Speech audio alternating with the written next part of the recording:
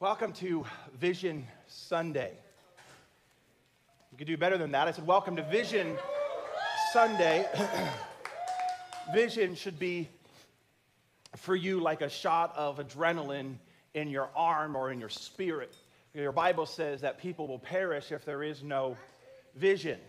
And so sometimes when we feel weary or we feel like we don't know what God's doing, we just need to get his vision.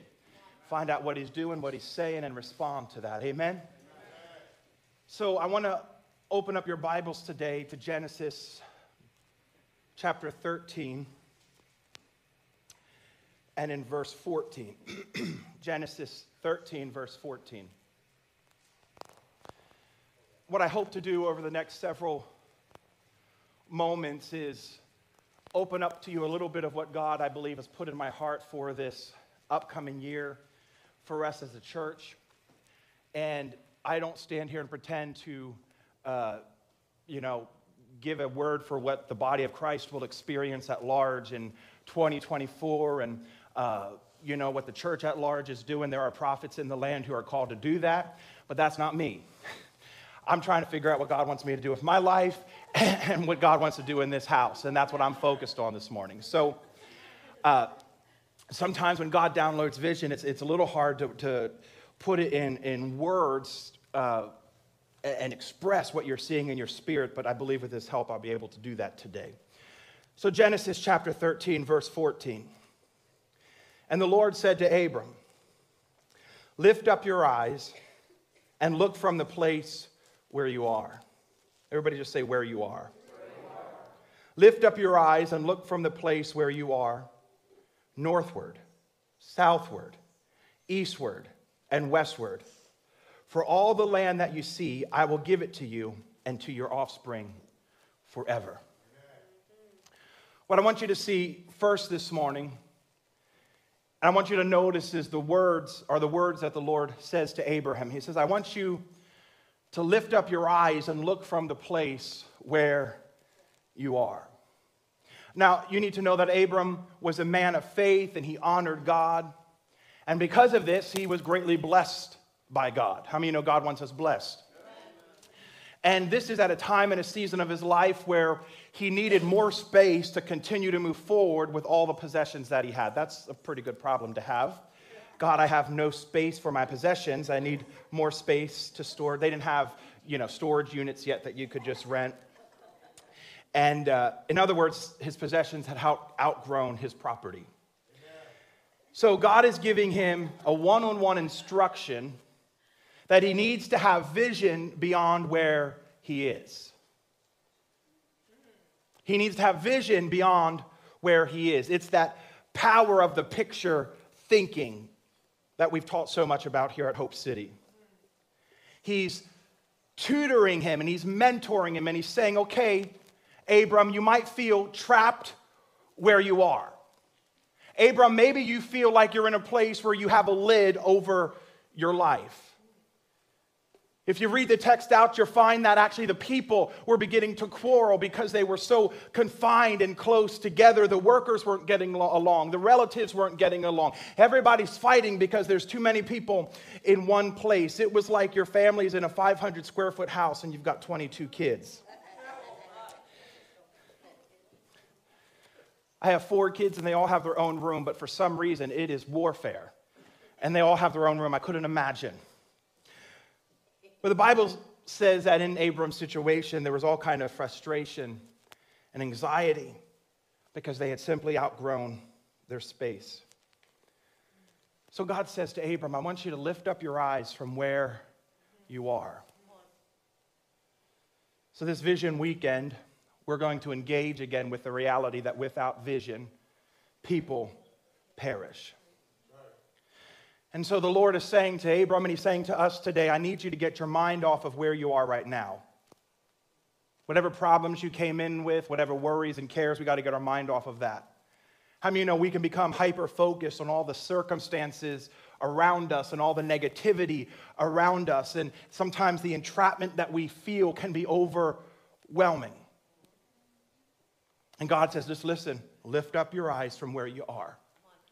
Get your eyes off of where you are, your current situation, your current circumstance, and look forward. And then comes the promise of God. God says to Abram, for all the land that you see, I want you to pay attention to this. He didn't say, Abram, I'm going to give you that land, all the land. He said, for all the land that you can see. There's a limit to what God would give Abram. It wasn't a limit on God's part. God said, I'll give you anything you want. But he said, what I'll give you is what you have the ability to see. We're getting in deep already.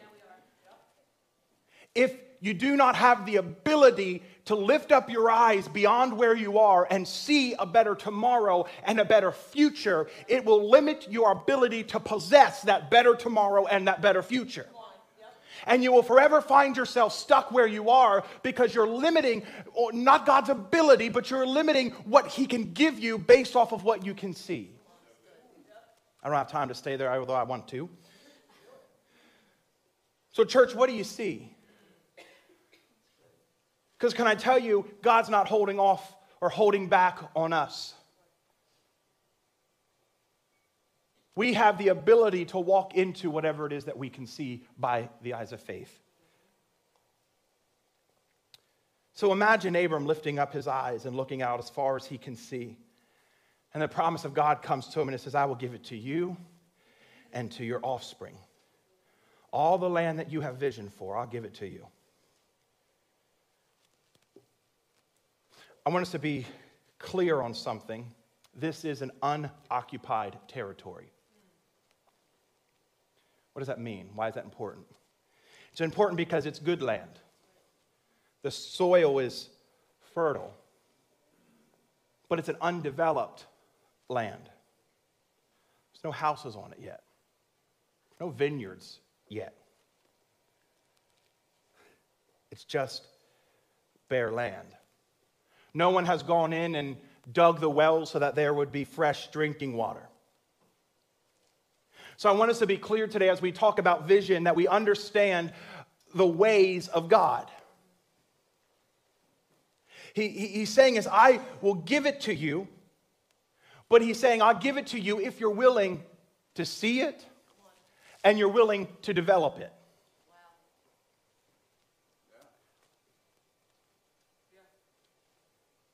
So we can get stuck at either one of those two places. We can't get our eyes off of where we are. Therefore, we limit our ability to move forward. Or, and I don't mean to offend anybody, we just get too lazy that says, well, God, if you're not going to give it to me built with houses and wells and furnished and drapes and everything else on it, then that's too much work for me. He says, I'll give it to you, but you're going to have to develop it. You're going to have to work for it. You're going to have to till the ground. You're going to have to put in some effort. You're going to have to believe.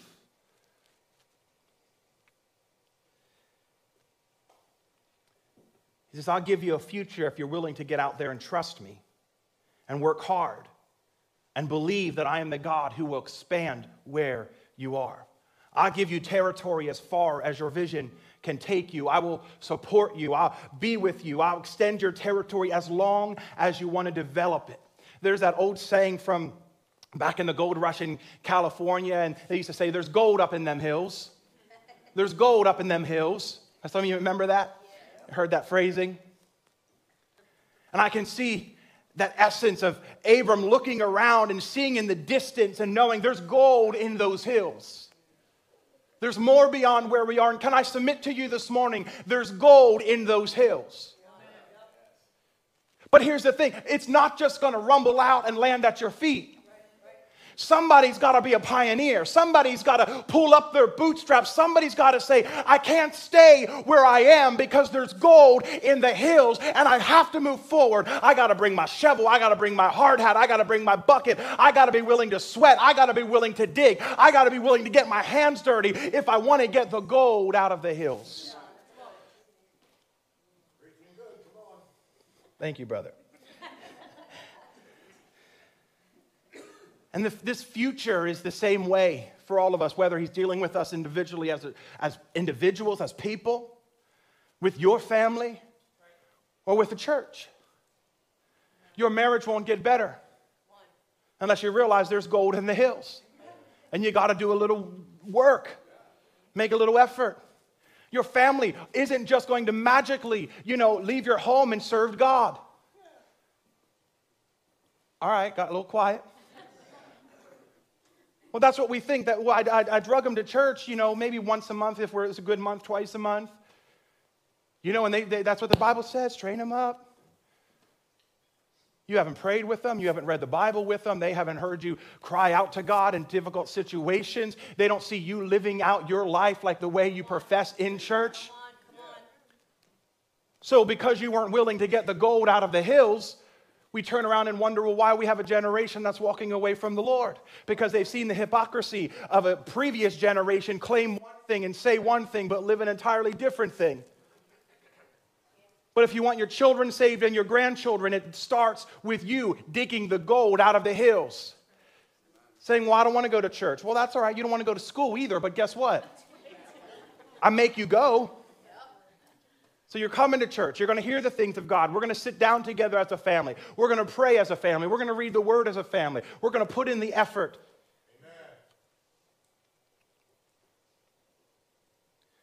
So there is a promised land, and it's in front of us, but it's not ours until we occupy it. It's not ours until we dig and build and plant. So on this Vision Weekend, I'd like to talk about where we are as a church. And I'd like to talk about what I believe the Lord is saying, where we're going, and the gap that's between those two things. And today I hope to have some real honest moments with you of where we are as a church. Is that okay? And I'm going to use a quick graphic, if you could put that up on the screen for me. And this will work for church. It will work for home, really for anything. And maybe you've seen this before. But we have two sides of a cliff. It's where we are and where we want to go. And in between those two things is a gap. And what I want to talk to you first about is what is on your right side is our vision, our fullest potential. Thanks, Aunt. I appreciate that. And when we talk about vision, again, we're thinking like Abram. We're looking up, we're looking out, we're talking about where God wants to take us. And I know for this church, the type of church that we want to be and the type of church that our vision is that we want to be a life-giving church. A life-giving church. We want everyone who comes in contact with this house to feel the essence of life and vitality and faith and purpose that we know God offers. We want everyone who gets greeted either in the parking lot or at the front door or at cafe or anywhere in the building to be greeted by people who believe that God's a big God and He's on the throne and there's that essence of faith and life coming from us. Yeah. Amen? Yeah. We don't want to see a church that has a lot of moping, people walking around feeling sorry for themselves. That's not the type of church we want to be. And if you see that type of church, well then forgive us. We're a work in progress. Maybe that person just hasn't caught the flow of vision yet. I strive to be a pastor who doesn't come up here and bring to you all of the problems and dump on you how hard life is. But instead, I want to be a pastor who stands up here and lets you know that I come to the moment with the reality of we serve a God who's still in control. And He's still moving and He's still alive. And I try to encourage you in your faith that, regardless of circumstance, whatever's going on, we're people of faith. We're God's chosen. We're His remnant. He has us. He's going to take care of us. Doesn't mean we have all the questions or the answers to all the hard questions and the bad things that happen. But it means in spite of all the chaos and bad things happening in our world, I try to stand here and let you know that God is still God and He hasn't changed. Part of our vision is to be excellent in all that we do. Mediocrity may exist in some of our spaces, but we're not going to keep it that way. We strive to do things beyond mediocrity. And we believe for excellence. We believe in doing things well for God. I believe that God deserves our best and never our slop. We can see that even in the nature of God in the Old Testament, where he asked for a lamb, but he said, I want an unblemished lamb when you sacrifice it.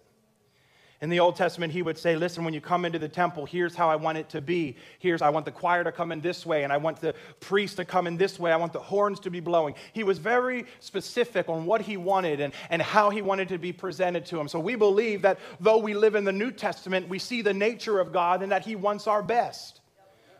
We don't compare our best with somebody else's.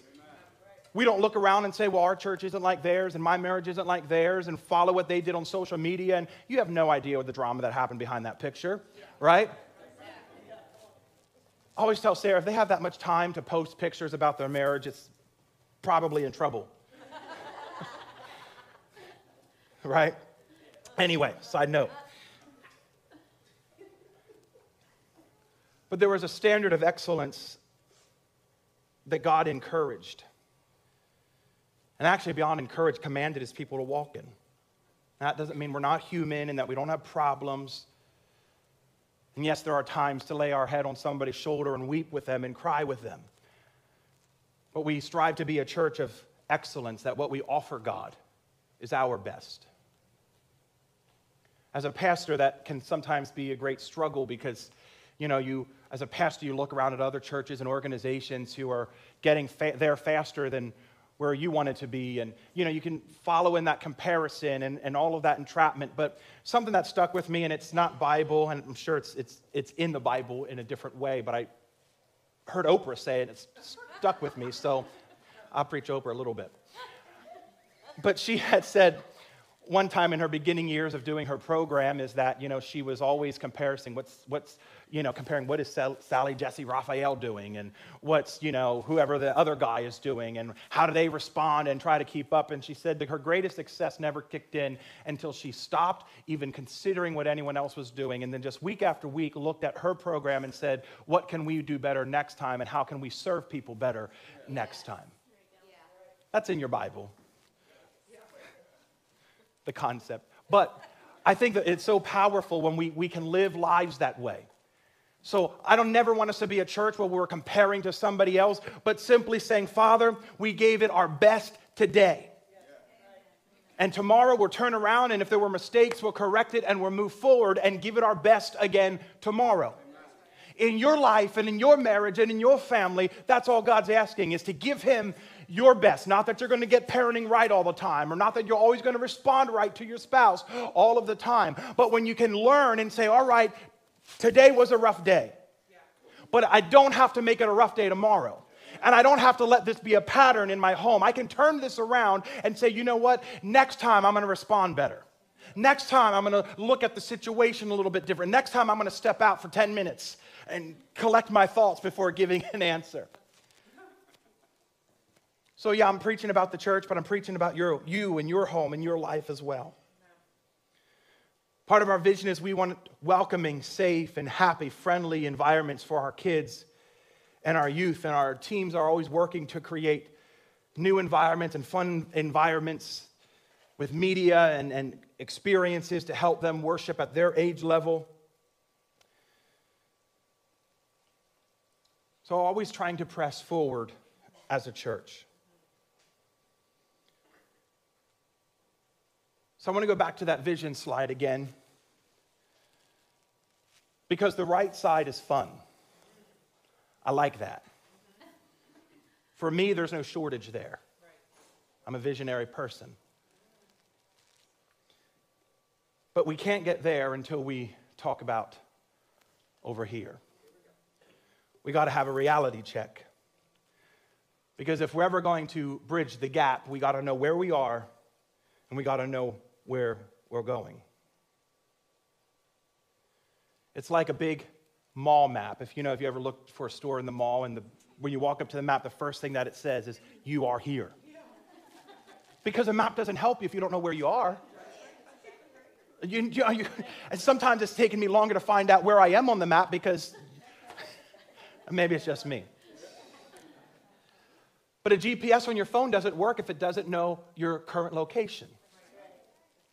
So if we turn our current location off and we don't identify the exact place that we are, we have no ability to navigate our way out of it. So God always starts with our current reality. Even in salvation, we don't get saved until we first confess that we are a sinner and need a Savior. He's saying, listen, I want you to just acknowledge where you are.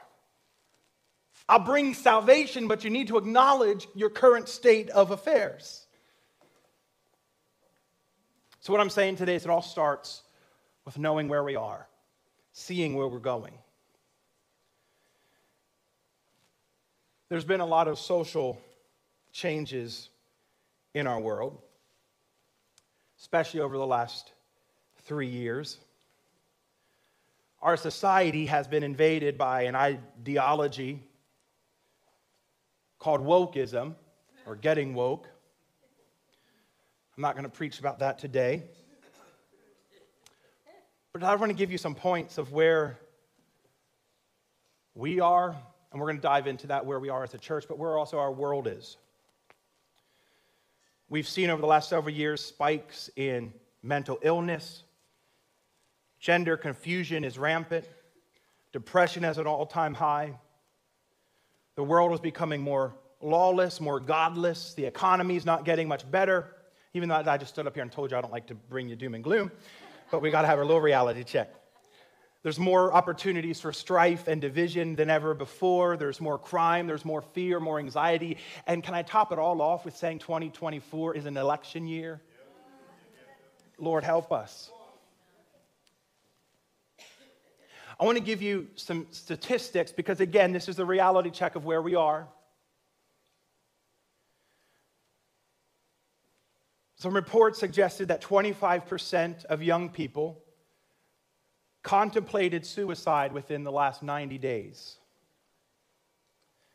Antidepressants are up, being prescribed 600%. 40% of U.S. adults report struggling with mental health issues. U.S. Army veterans, suicides are up by 30%. There's the world. Now let's take a quick snapshot of the church. A new poll that was just released says 85% of churches are currently in decline. 3 million people left the evangelical church this year alone. 40% of churches that are currently open are forecast to close over the next 5 years. 50% of churches will not add one new member to their rolls. The average size of a church in 2022 has fallen from what it was in 2000, from 137 was the average size of an American church.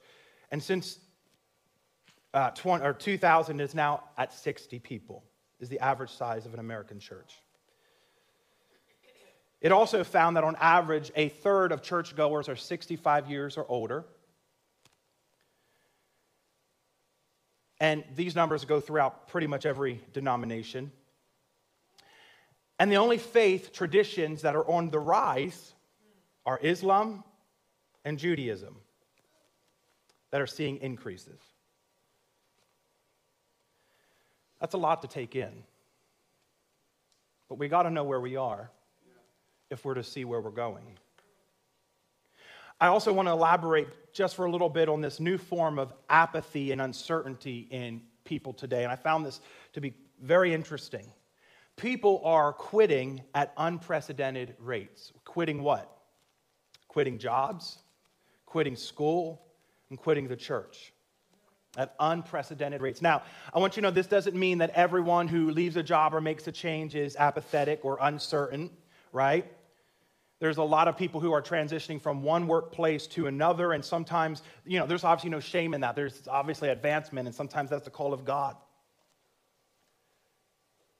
But the percentage rates are through the roof from just 3 or 4 years ago of people who are quitting But here's what I found interesting. Of the people who have quit, less than half return to work. And if they do, they have higher expectations. So listen to this real quick. In the United States, 4 million people a month quit their job. Now again, they say about half will move on to another employment. That still leaves about 2 million people a month who quit their jobs. And it's not because of a shortage of jobs. There's something happening in our world and our society. There's an apathy sweeping the land that just says, I quit. I don't want to get into this, isn't even in my notes, and I don't want to get into this, but can I tell you, a dependence on the government for your life is the exact open door that the Antichrist needs to walk into the scene. Because if we look to the government to provide everything for us and do nothing for ourselves, the Antichrist can simply come in and says, you want it? Bow and worship. Not necessarily maybe in those terms of bow and worship, but you understand what I'm saying. So God's never called us to live and to be dependent off of government. That's why he said, you want the land? Work. You want the harvest? Sow the seed. You want the breakthrough? Pray. You want your family saved? You better start living it. But we think we just approach God and say, well, Lord, I want it, so give it. And we throw our little 2-year-old temper tantrums to God and say, give it, give it, give it, give it. And he didn't give it, and he didn't give it, and he didn't give it, so I quit. And God is not, that's not the way he is. That's not how he designed us. That's not his plan. That's not his purpose. So when I look at reports that say 4 million people are quitting, and only half are going back to work. When I worked as a retail manager, I would see this. I had such a hard time finding people to work as managers because nobody could drive a deposit to the bank. And you think I'm joking, and I'm not. Because none of them had a driver's license. And I'm not talking about 16-year-olds. I'm talking about 18, 20, 24, 30-year-olds. And it blew my mind. My whole life was a countdown until 16. And I hit the ground running. What I'm saying is there's an attack of the adversary who's causing people to become lethargic, disconnected, isolated, complacent, with their hands out saying, just give it to me, I deserve it. You've seen that. People expecting, you don't deserve anything. You don't deserve anyone to give you anything. And whatever the government gives you, listen, if you need help and assistance, then get it. But it's not how you're called to live. It's not God's long-term promise for your life. But understand, if you get anything from the government, it's all just because somebody else worked hard to pay for it. All right. It's not in my notes. So you can't prove that I said it.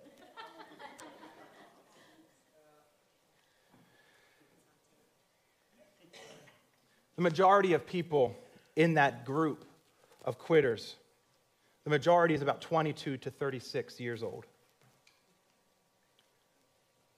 I'm not saying this to bring doom or gloom. I'm saying this so that we can pray.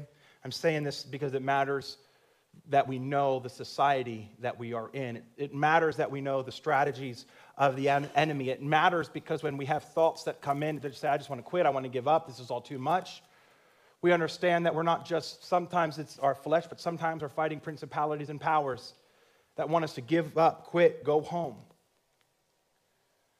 But we still serve a God who's called us to walk in war, to build, to plant, to establish. Amen. Come on, somebody. This isn't for the weak-kneed. This isn't for the lazy. If you're going to win in your faith, if you're going to win at Christianity, if you're going to win in this life, you have to work. All right.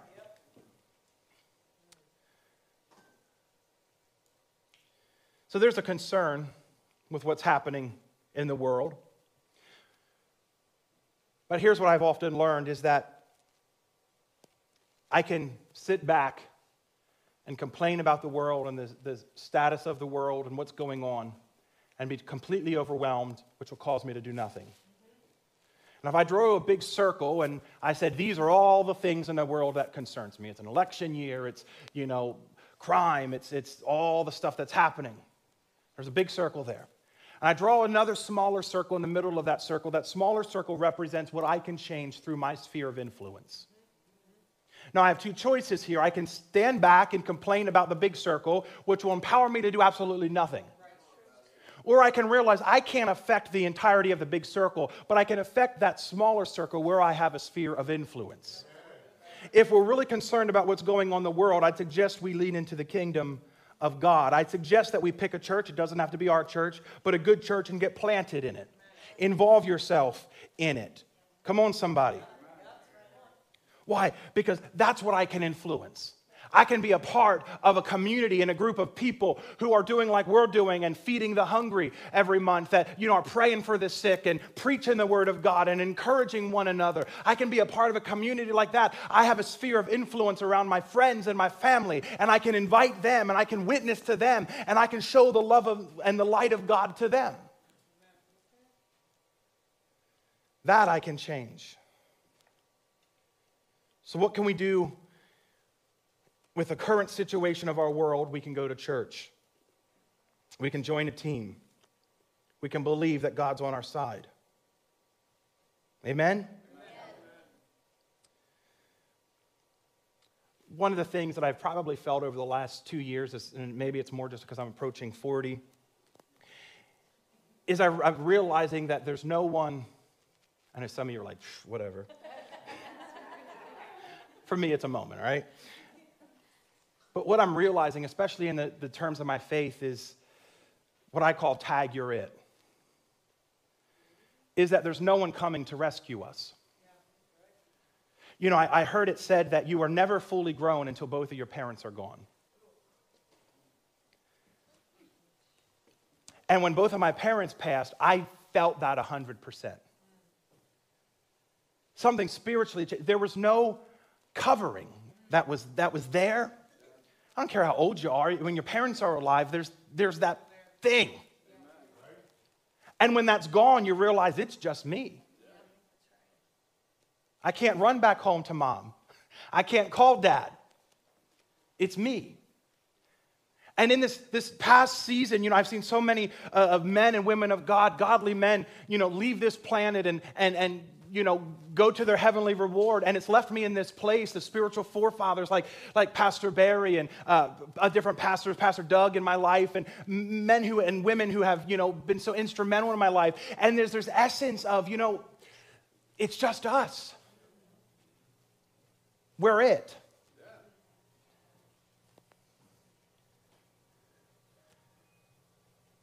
The baton isn't getting passed. It's done past. If there is to be a move of God in this city, we're it.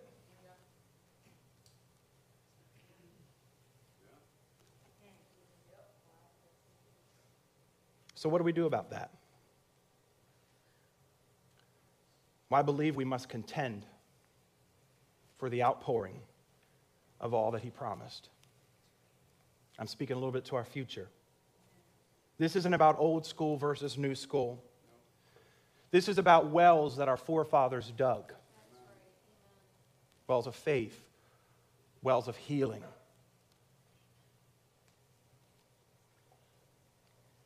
And these wells are currently being filled in by a backslidden, culture-obsessed church and saying that's not relevant. No longer necessary, not for today. That's not inclusive. Do you know God's not inclusive? Actually, the gospel is very exclusive. Unless a man would lay down his life, there are qualifications. He says all are welcome. The road is wide. That leads to destruction. But narrow is the path. So a backslidden church has been filling in wells. But I believe there's a remnant on the earth. And I believe some of them are in the room today.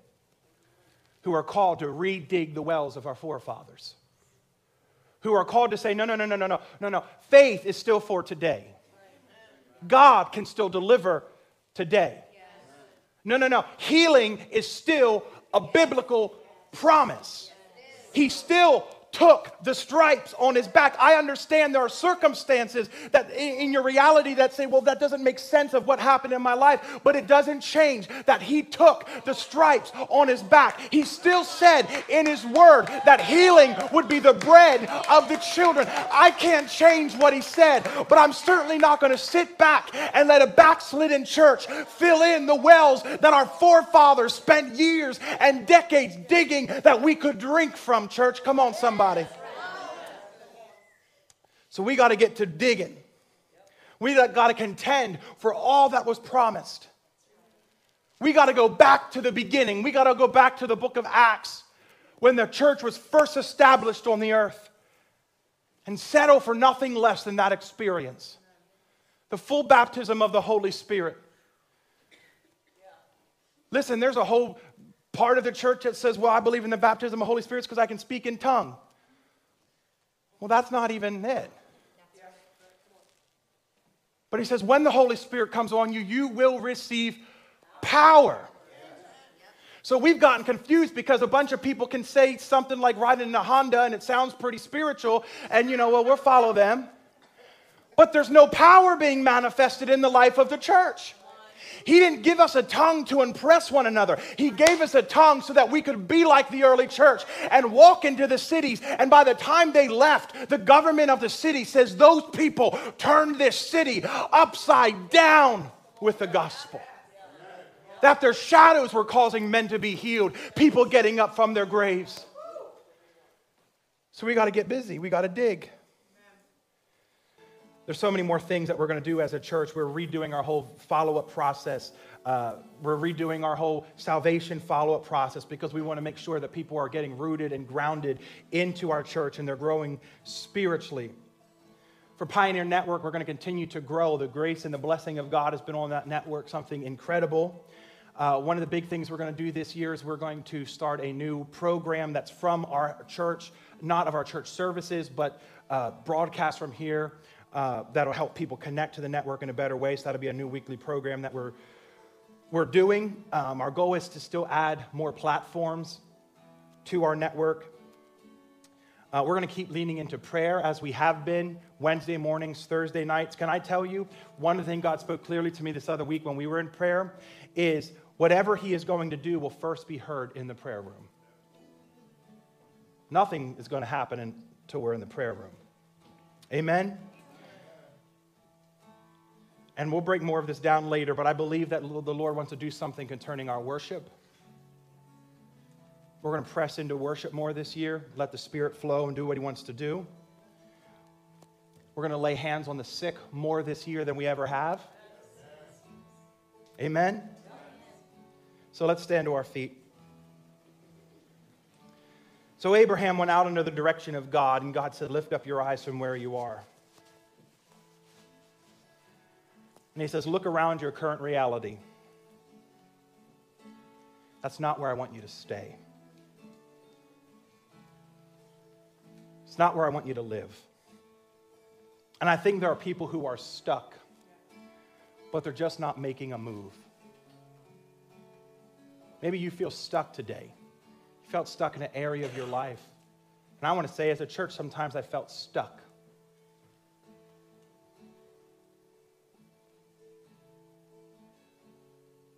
But we're not going to stay stuck. We're going to step out in faith and we're going to make a move. Are you with me today? If you make a move, God says, I'll go with you. I'll be with you. And I promise I'm saying this in closing. This vision isn't just about you. This is about generations. As I said, our forefathers dug wells so that we could drink from. And if we're not careful with the time that we have on our hands, our children and our grandchildren will know nothing of the wells of our forefathers. would not know that God's a healer, would not know that God is a God of faith. Are you with me? The power to change that is in our hands. So this vision isn't just for us. This vision is for them. That when we leave this planet and hand it off, the wells are dug, water's flowing, and we can say, run and keep digging. So I want you to pray about this. I want you to pray for this. I want you to understand that this is about legacy. This is about generations to come. And I want you to encourage you over the next several weeks as we continue to talk about this, and I ask you to pledge those 12 people. This is your move. This is your moment. Amen? Why? Because there's gold in the hills. Let's worship the Lord, and then we'll take communion.